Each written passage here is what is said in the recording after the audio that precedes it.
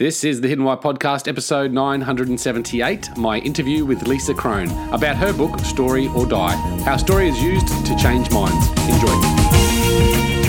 Hey Lisa, welcome to the Hidden Why Podcast. Great to have you here today. And it's fabulous to be here. Thank you so much for asking me. I look forward to this conversation. It's a really, really cool topic about changing minds, but more importantly about the story.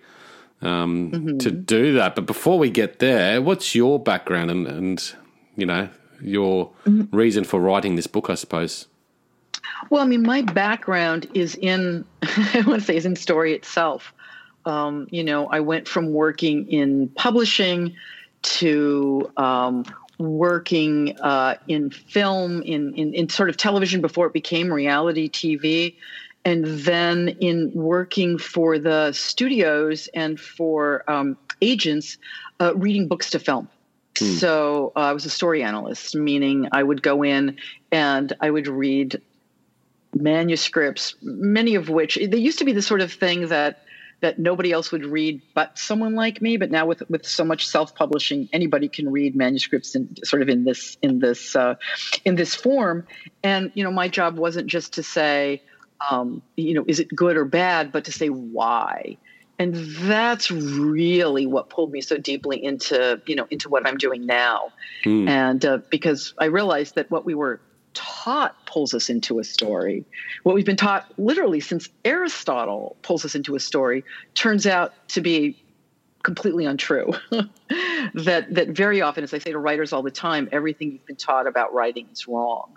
What do you mean? And yeah, that was very exciting.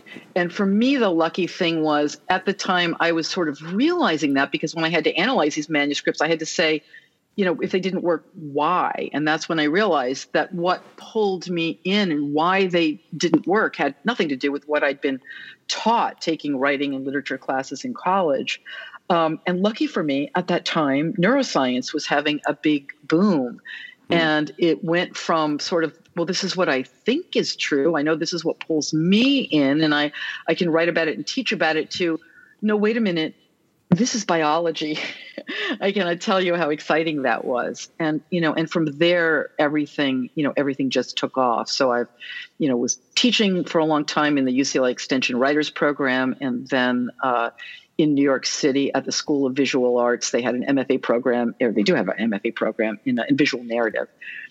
And, and that's where my heart has been for such a long time, because it isn't, story isn't just something that we come to because stories are entertaining. Stories are entertaining, so we'll pay attention to them, because we don't turn to story to escape reality. It turns out, biologically, in terms of the way we're wired, we turn to story to navigate reality. And the truth is, the only way ever to engage, persuade, or change anybody's mind is through story, is through narrative, because we think in story. We think in narrative. We think in story. We do. We think of everything in terms of narrative. What were we taught previously that was about story?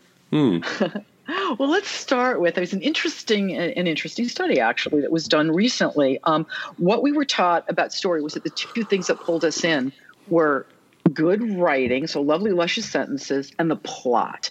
And so if you learned to write lovely, luscious sentences and they came up with a rip-roaring plot, you would have a story that would pull us in. And if, when you did all of that, if you didn't write a story that pulled us in, it meant you didn't have the talent.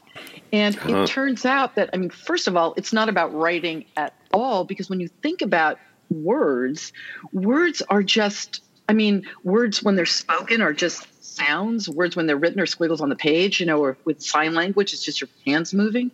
Words are empty vehicles. They're nothing. Words are conveyors of meaning, and meaning comes from story.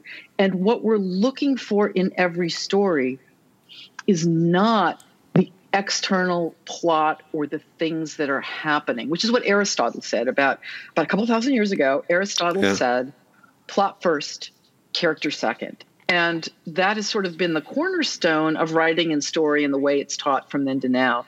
And I'll tell you, there was an interesting study that was done recently out of McMaster University, which is in Hamilton, Ontario, up in Canada. And it was the lead researcher was a neuroscientist named Stephen Brown. And I loved this because he literally said, he's like singing my song.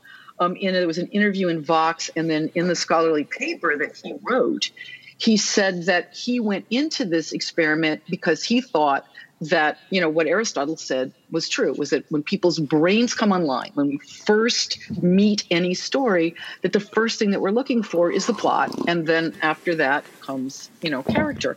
So he, got subjects and he put them in a scanner so they could do an fMRI. And he read them, and what he read them, and this really sort of comes down into story itself. He didn't put them in the scanner and then start to read them War and Peace, right? It wasn't like I'll read you a novel or you'll watch a movie and, we'll see what part of your brain lights up. It was short headlines that he read them, because what happens when we get any fact or anything in life is your brain instantly spins it into story to see why it's going to matter to you and what you should do about it.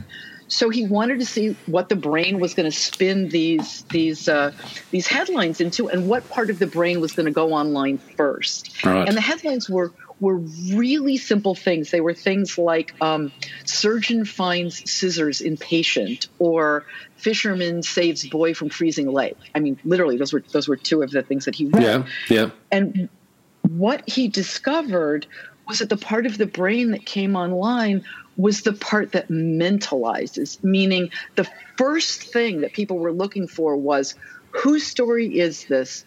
What's their agenda? What do they want? What's their motivation? What are they afraid of? In other words, character first, then plot. They weren't looking at things like, gee, find scissors in patient. I wonder what kind of scissors. They weren't thinking that. Or freezing lake. I wonder what lake that was. It's always about how something is affecting someone. And that really is, at the end. And does that relate back to the individual as well? So thinking about whose story is this, but how it affects me too, the story? Absolutely. We come to every story.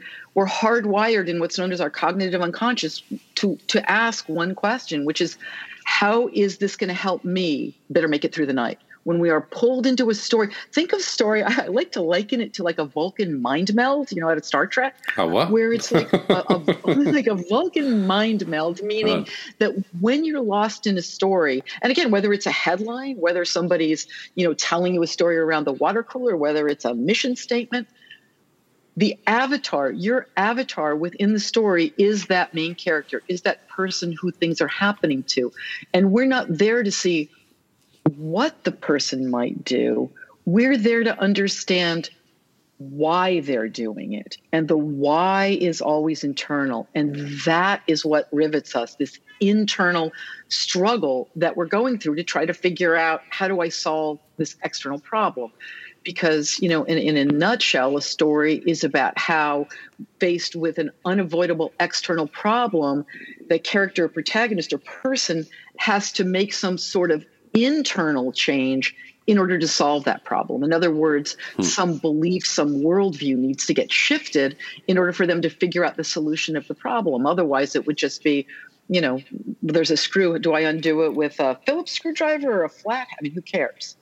It's always something internal. And that really, again, is the secret of story. Story isn't about an external change. It's about an internal change. So you have to tap into that internal why. Yeah, absolutely. It's very, very relevant to the show, isn't it, really? It is, 100%. The hidden why. I mean, yes, it's always about because think about it. I mean, because if you look at people on the surface, I always say stories about the difference between what we say out loud and what we're really thinking when we say it, right? Because, how often is what you say and what you're thinking the same thing?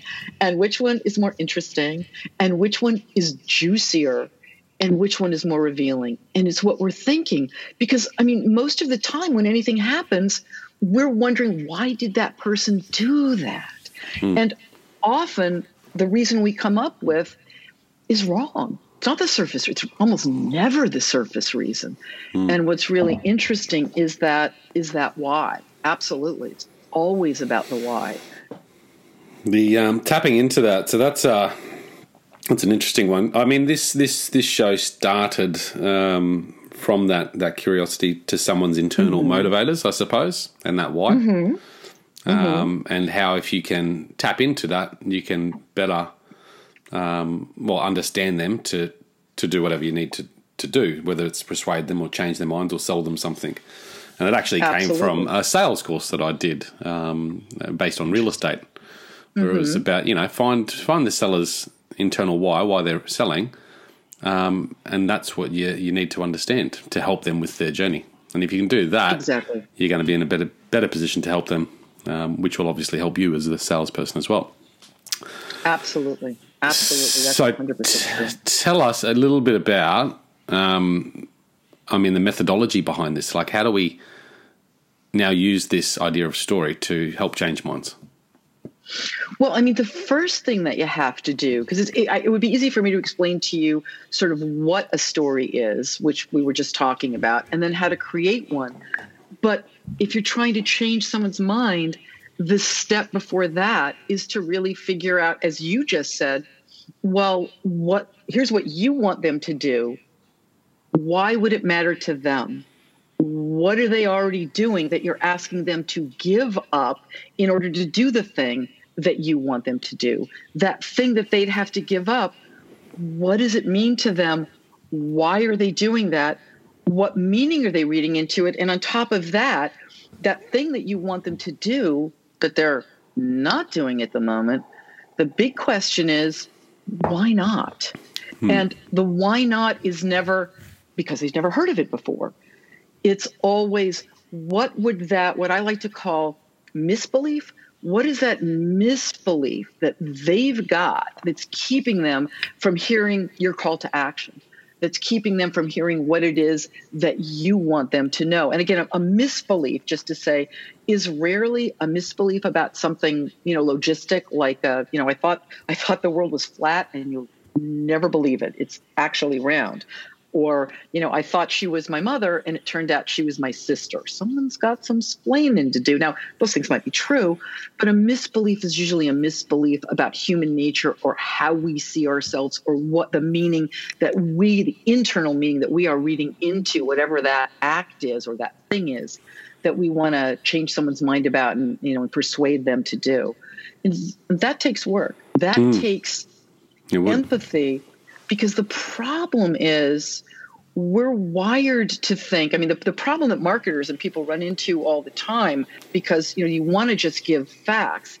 And the problem and the reason that giving someone the facts to change their mind doesn't work is first of all, because of the curse of knowledge, which is something Chip and Dan Heath write about in their curse of knowledge book, Made to Stick. Yeah, the curse of knowledge. And literally what that is, again, it's biological. It's that once we understand something and we really get it, it's been relegated especially to what's known as our cognitive unconscious, which is where most of what we know lives and breathes. It's nigh on impossible to put ourselves into the mindset of someone who doesn't understand it. So we tend to assume that if we give someone a fact, they can unpack it, and they know exactly what it means, and they know exactly what we're trying to tell them. And often they can't unpack it, and they have no clue about what we're talking about. And then the second problem is that while to change someone's mind, we might be giving them a fact that is objectively true, and let's imagine that it is. It's the problem is it the subjective meaning that we, and when I say we, I mean each and every one of us, reads into the fact is different. The meaning that we read into things comes from one place and one place only, and that's what our past experiences taught us those things mean. The big problem is that we're literally biologically wired to assume that everybody else sees the same reality we do and reads the same meaning into it we do.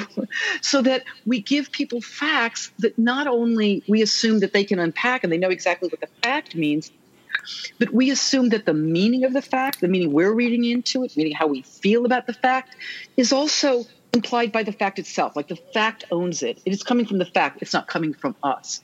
And what happens when we use facts is therefore either if we give someone a fact they can't unpack, it just flies right over their head because they've got no context to give it meaning. And, the part of our brain that's looking for meaning is going to miss it entirely because we can't unpack it to see how it will relate to us or anything. And the problem is when we give someone a fact that they can unpack and a fact that contradicts something that they already believe, and this is the real thing where people get into trouble, which is we are biologically hardwired to get angry when that happens. And when we give someone a fact, I mean, we can see it because the world is so polarized at the moment, and you give someone a fact that you think is going to change their mind about something that you think is like so completely beyond the pale. And instead of taking it in and considering it and deciding to do research, they just get mad. The same way that we tend to get mad when someone gives us a fact that flies in the face of what we deeply believe. And we don't have time to go into all the biological details, but that's literally biology. That's how we're wired. We don't decide to get mad. We don't get mad because we're, self-centered or weak or emotional or, have been deeply misinformed. We get mad because it's biology. So we get mad because somehow that fact challenges our pre-existing belief, and that upsets us because we feel that our belief is important for our sense of well-being or survival, I guess, historically maybe.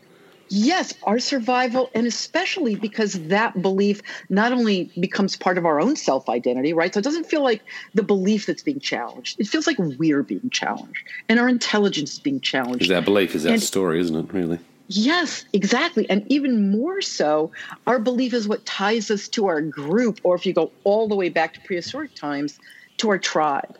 And in prehistoric times, if we did anything and we were ostracized from our tribe, it literally was a death sentence. So, I mean, that's part of why we are biologically hardwired to have that reaction. I mean, fun fact, when someone gives you a fact that really flies in the face of what you believe and that cues you to your tribe, your blood rushes to your thighs just in case you've got to make a quick getaway. Because as far as your brain and your body's concerned, yeah, it's really interesting. As far as your brain and your body's concerned, it's as if someone has come and said, put up your dukes. We respond in the exact same way as a physical assault.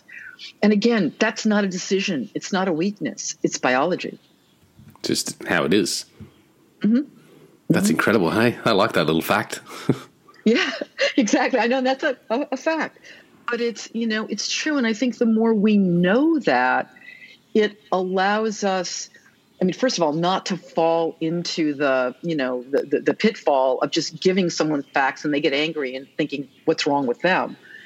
And it also allows us to move past it and find the little hacks that are going to allow us then to actually convince someone of something, knowing that giving them the facts straight just, is not going to work. The only time the facts works is when you're giving them the facts that already justify what they already believe.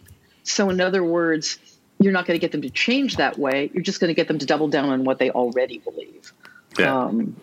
Facts that confirm, our beliefs. So a fact that confirms it would make you happy, obviously, and a fact that is against what you believe, that'll obviously make you mad and get that blood flowing to your thighs, which is interesting. What about a fact that's presented to you, like this one that you've just mentioned, the blood goes to my thighs? I don't have a belief for that in either way. So that's just a neutral fact, and I have no reaction to that other than, that's interesting. Exactly. And some neutral facts are just not interesting at all. That one happens to be a neutral fact, but it's interesting because it fits into something and it busts a myth. And I think that makes that one really interesting. But again, it's also interesting because we have a context to give it meaning. And the context is, yeah, gosh, I've noticed that when someone says something that totally flies in the face of what I believe, I do get angry. That's really interesting. And then, of course, the fun fact is, again, it's the opposite of what we would think was true, because why, if somebody says something that contradicts what you believe, why would blood rush to your thighs? It's surprising, and it breaks a pattern because we wouldn't think it was true, and that makes it interesting. But but it's also a neutral fact because it's not like we're going to do anything about it, or could, or would, or should. That's so cool. I like it. So when we have to be mindful then of how we deliver things. We have to deliver it. Do we deliver it more neutrally then? Do we represent a fact without having our beliefs behind it? Because I guess anytime I mention a fact to someone, I'm in real estate myself, and if I'm talking about a market, statistic or something, I'm talking about how it relates to my beliefs, I guess. And perhaps Exactly. if I present a fact and then put a narrative to it as well to help that fact be understood by the other party, I could be doing myself an injustice. Yeah, I mean, really, the thing to think of is, because that's a problem, and that's just to say, that's another, and I'm saying you fall into this trap, but one of the traps that people fall into is because they can unpack the facts and because they know and already believe in what it is they want someone else to do, they tend to use facts that would convince them, as opposed to, and this is the trick, literally stepping out of your reality and stepping into their reality. Because the question is, given what it is that you want them to do, well, why does that matter to them? What in their life, how would they unpack that given what they want and what their agenda is? How does this fit into that? Yeah. That would be the question. It's like what you said a minute ago about if someone wants to sell a house. I mean, it's easy to think, well, they want to make a bunch of money, or they've got this other house over there, but they might have a completely different reason. And that reason always will be driven by emotion, which is something that's been vastly misunderstood. In fact, the myths around emotion is the opposite of what we think that it is.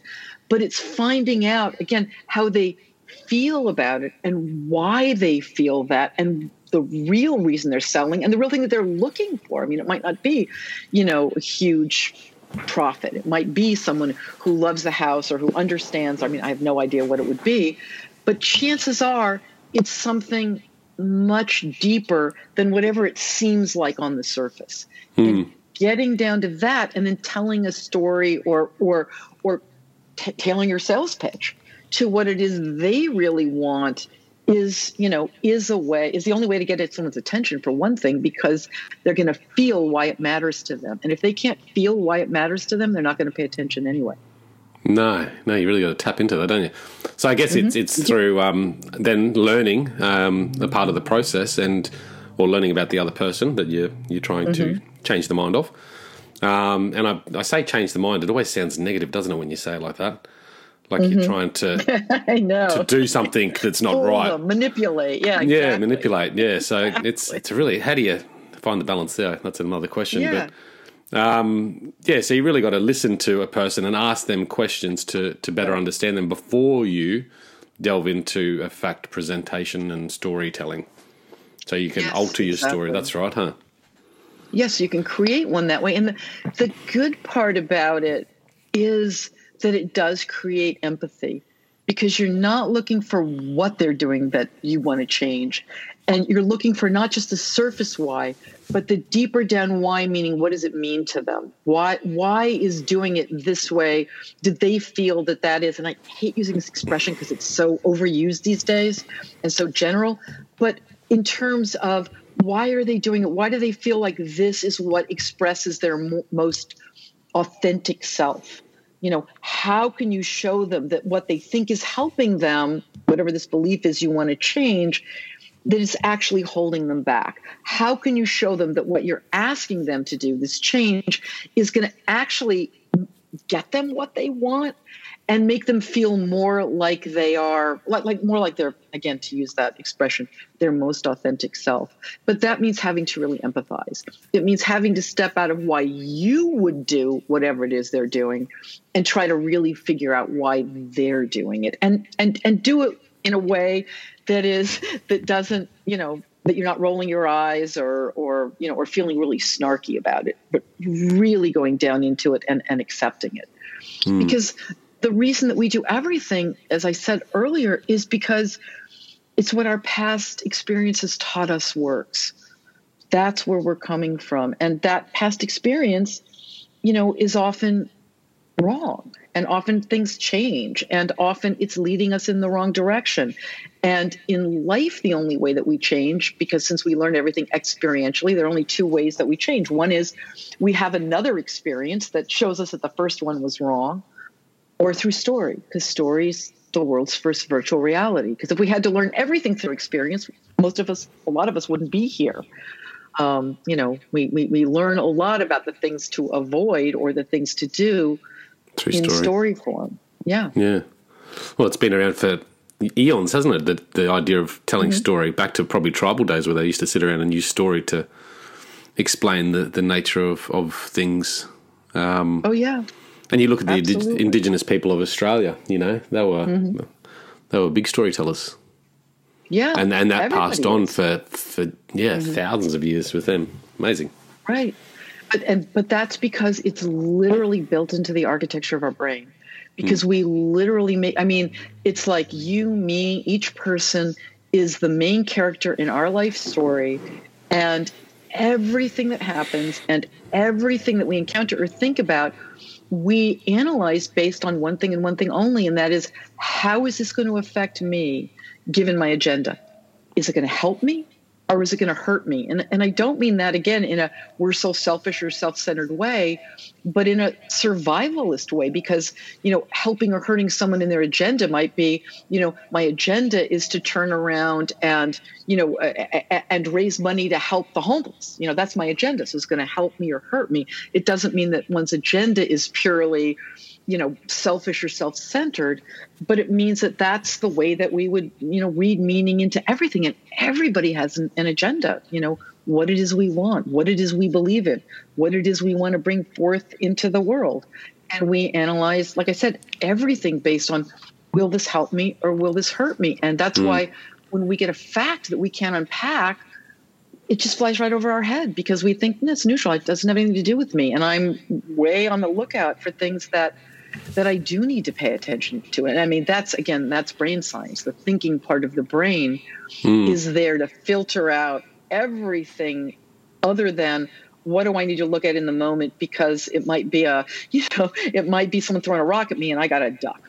That's what our thinking brain is there for. Everything else is handled by, what's known as our cognitive unconscious, which is kind of important because they say, studies show that we make 35,000 decisions a day.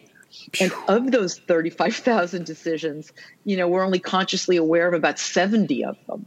As I'm fond of saying, and I think the bulk of those 70 decisions are like, should I wear the yellow socks or the blue socks? Stuff that it doesn't even matter. And I think some of them, they say 35,000 decisions. I think some of them, and this sort of lets you know what your cognitive unconscious does for you, are like if you're typing. Imagine, I can't even think of this. It makes my fingers twist up to think about it. But imagine if you were typing and you had to consciously think of where each letter was on the keyboard and then how to spell the word you're spelling. And then, you wouldn't be able to do it. It's like you automatically do it. In fact, often when I'm trying to type something and I realize I've spelled the word wrong, if I try to think about how to spell the word, I can't. And what I have to do is make my mind blank and then my fingers do it. Like my fingers know how to spell and I don't. Because it's coming from my cognitive unconscious and not from, my conscious brain on that level, the part that can focus and that works things out, if that makes sense. Yeah, it does. It does, absolutely. Have you read a book by Lisa Feldman Barrett called How Emotions Are Made? No, I have not. You should put that on your list. I think you'd really enjoy it. Yeah. She gave the example of, when we touch something hot that otherwise we wouldn't think was hot. Like if you, for example, the stove was on and you didn't know it was on, and you'd put your hand there and you'd actually put your hand on a hot bit of flame or whatever it might be, but you actually don't click with it until it until after you've touched it. Right. And that just shows about that unconscious processing, about making decisions. It's absolutely fascinating stuff. 70 of them, 35,000 decisions a day. Wow, is a lot. And the truth is, and this is not metaphor, this is fact. The truth is, if you couldn't feel and process emotion, you couldn't make a single rational decision. That's one of the biggest bill of goods we've been sold. Again, going all the way back to Plato, that you've got reason on one side and emotion on the other, and they're mutually exclusive, and reason is what we're supposed to use to make sense of things, and emotion is what's going to come in and cloud our judgment, and we're going to make a bad decision. And whenever you make any decision, you've got to keep emotion at bay. And that just turns out to be completely not only untrue, but impossible. Which I think is really, that's for. So you think most decisions are made through emotion, not through reason or logic? Every decision at the end of the day is emotion based. It's not either or, it's both and, but emotion's the decider. In other words, we don't make decisions based on our rational analysis of the situation. We make decisions based on how the rational analysis makes us feel. If we couldn't feel emotion, we couldn't make a single rational decision. That's brain science and biology. That's not. It's pretty interesting, isn't it? Yeah. Because you look at philosophy, and philosophy is based on reason, and that practice of, reasoning, I suppose. Again, I'm not an expert in this field, but it would make sense to me that if you study philosophy daily, you're basically conditioning your mind to hopefully make better decisions moving forward.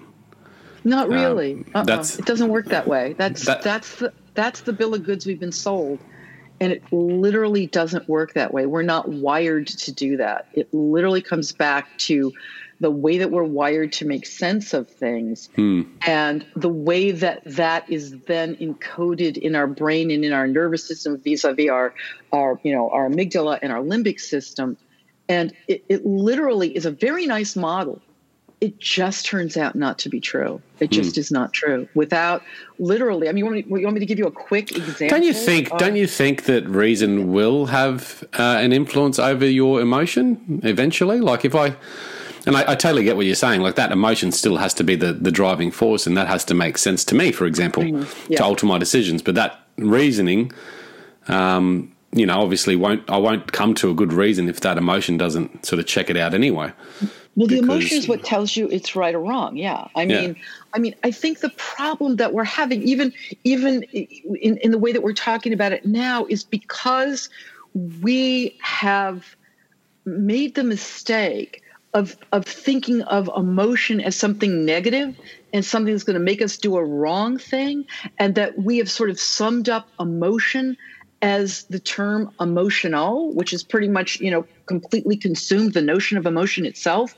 We tend to think of it as if it comes in, it's going to pull us in a wrong direction. The thing is, we're terrified of emotion because the goal of emotion, which is actually, emotion is like that example that you just gave of like you put your hand in the fire and physically you feel the pain and now you yank it out. Emotional pain, social pain is what has kept us alive. And it travels the same neural pathways as physical pain.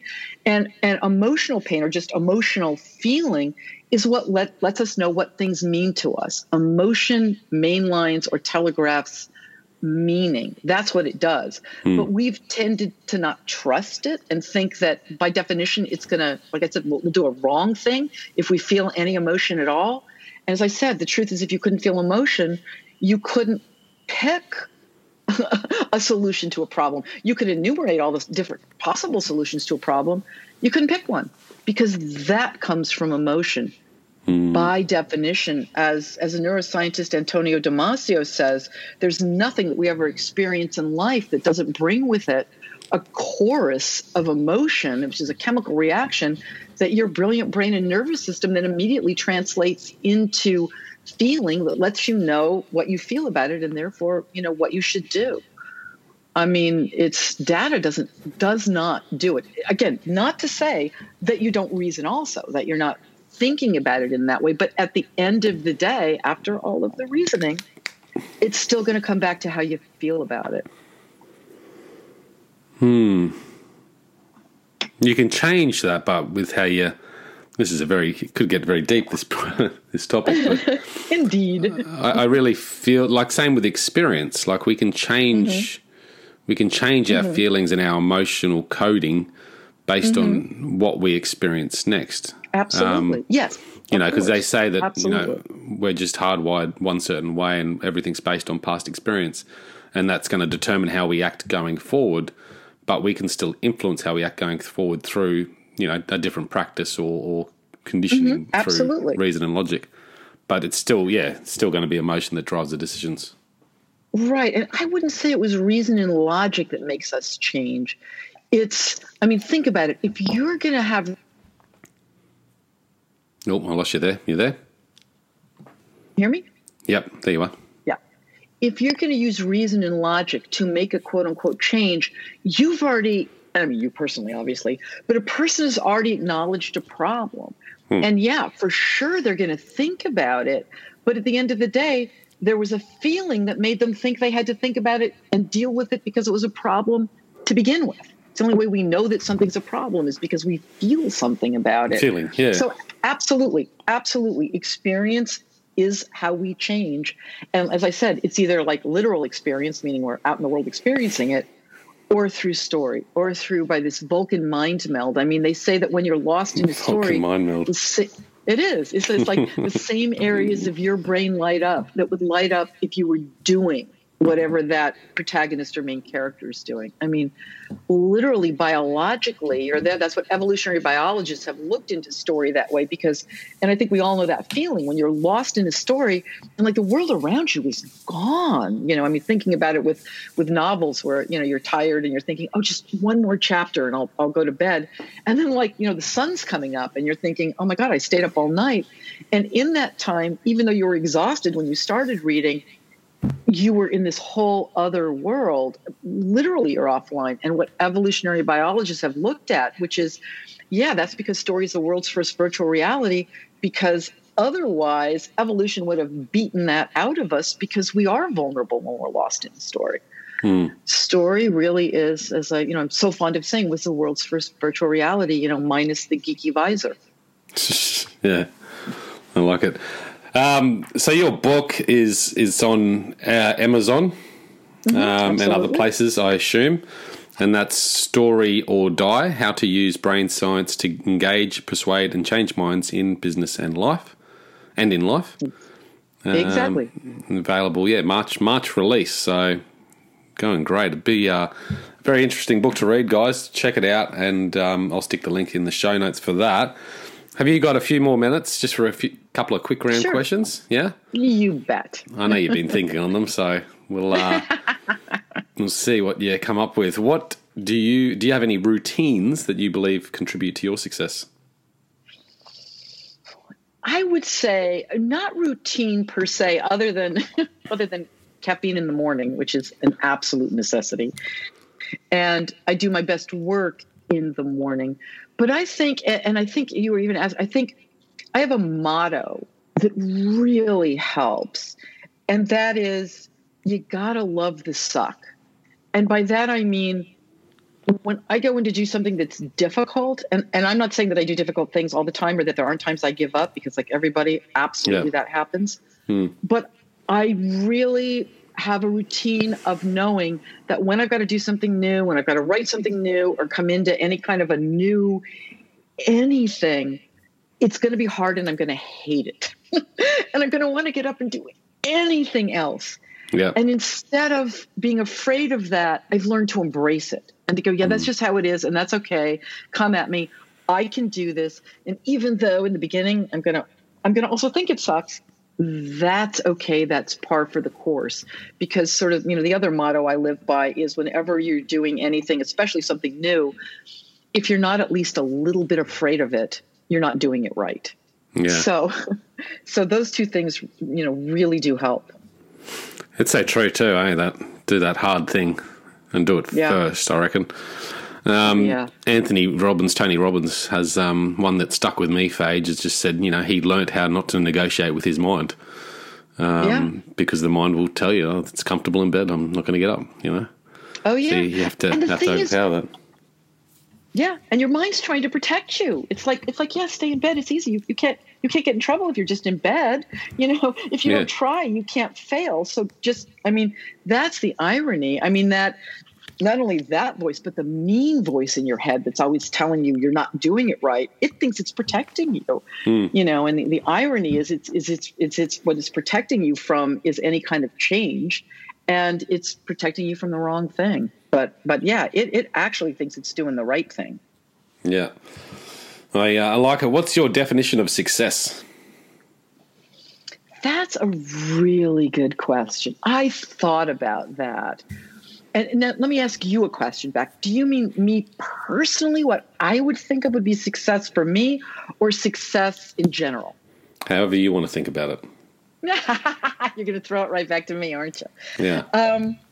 I think success is I think success is, and I'm going to answer first in general. I mean, I think a person is a success if they have a sense of purpose and they keep at it no matter what. Doesn't mean they don't have downtime. Doesn't mean there aren't times they want to give up. Doesn't mean there aren't times they totally screw up. But it's really having that sense of purpose and then letting that drive you and being proactive about it. I mean, that really is. I think a definition of success is being proactive. It makes such a difference. And for me, a definition of success is going out, and my agenda is to change the world's view on certain things. One is emotion, and one is the need to be able to step out of one's worldview and into someone else's worldview and be able to empathize with them and to find that place where we can really connect. Yeah. That's my goal more than anything else, because nobody listens until they feel heard. And we try to change people's minds without really hearing what they believe and why they believe it. And I think once we come to that place together, we're going to find we're much more alike than we thought we were. And I think that's going to make such a big difference. So any way that I can move that needle, for me, that's success. Yeah. And I think that's, I guess, for you, tangible, but your success in doing that will be based on your general definition of success, which will be to be proactive on that purpose. Yes, yeah. Exactly. Because I think success can only be internal anyway, can only be internally defined. It can't, there is, I don't know, maybe there is a way to measure success from an external point of view, but it's really based on the individual, isn't it? Exactly. What they believe. What's your definition? What's your definition of success?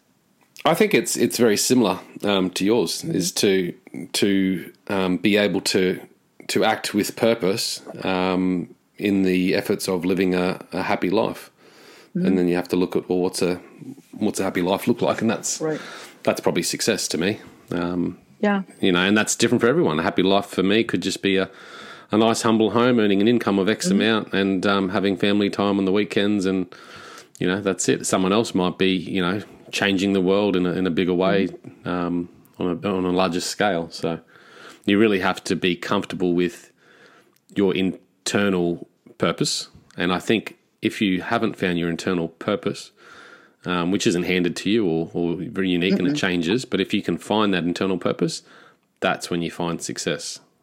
And most people, I think, are being guided by external measures and expectations, and probably will never find success if that's the case.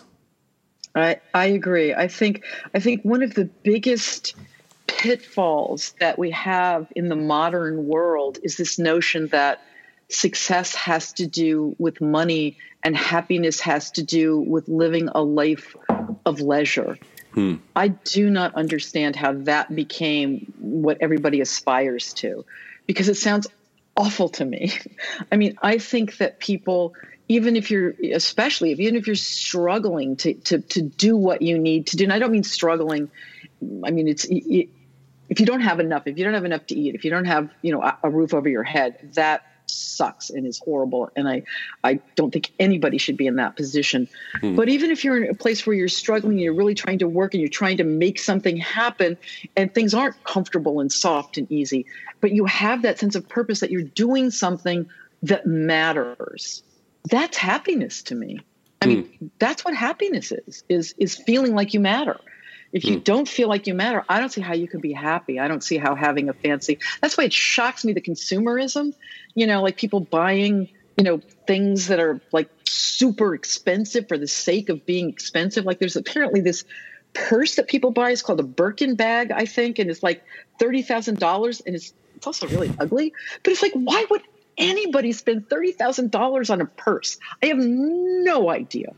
And yet, somehow it utterly and completely floors me. And that's where I think we've become so disconnected from each other as humans that could be the thing. Yeah. I mean, yeah. It's sort of stunning. It boggles me too, but yeah, it's weird, isn't it? It really is. It really is. I mean, if I could have one superpower, it would be going into the heads of other people to see how they're making sense of things. not to laugh at them or to rail at them or to be snarky, but just because I'm so curious. What's the internal logic they're using to make sense of what they do? I think that's just so fascinating.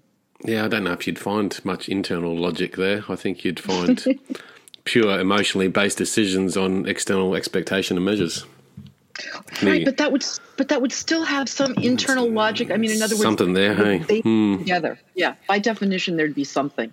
Even though it made no sense in the real world, each of us has our own internal, web of logic that we use to make sense of things. And again, as I said in the beginning, part of the problem is we tend to think that our internal web of logic is just the way things are, and that everybody else has the same one because as humans, we all do. And the truth is, each and every one of us has our own subjective world in our head that is unique. Absolutely. I like it. What advice would you give your 20-year-old self?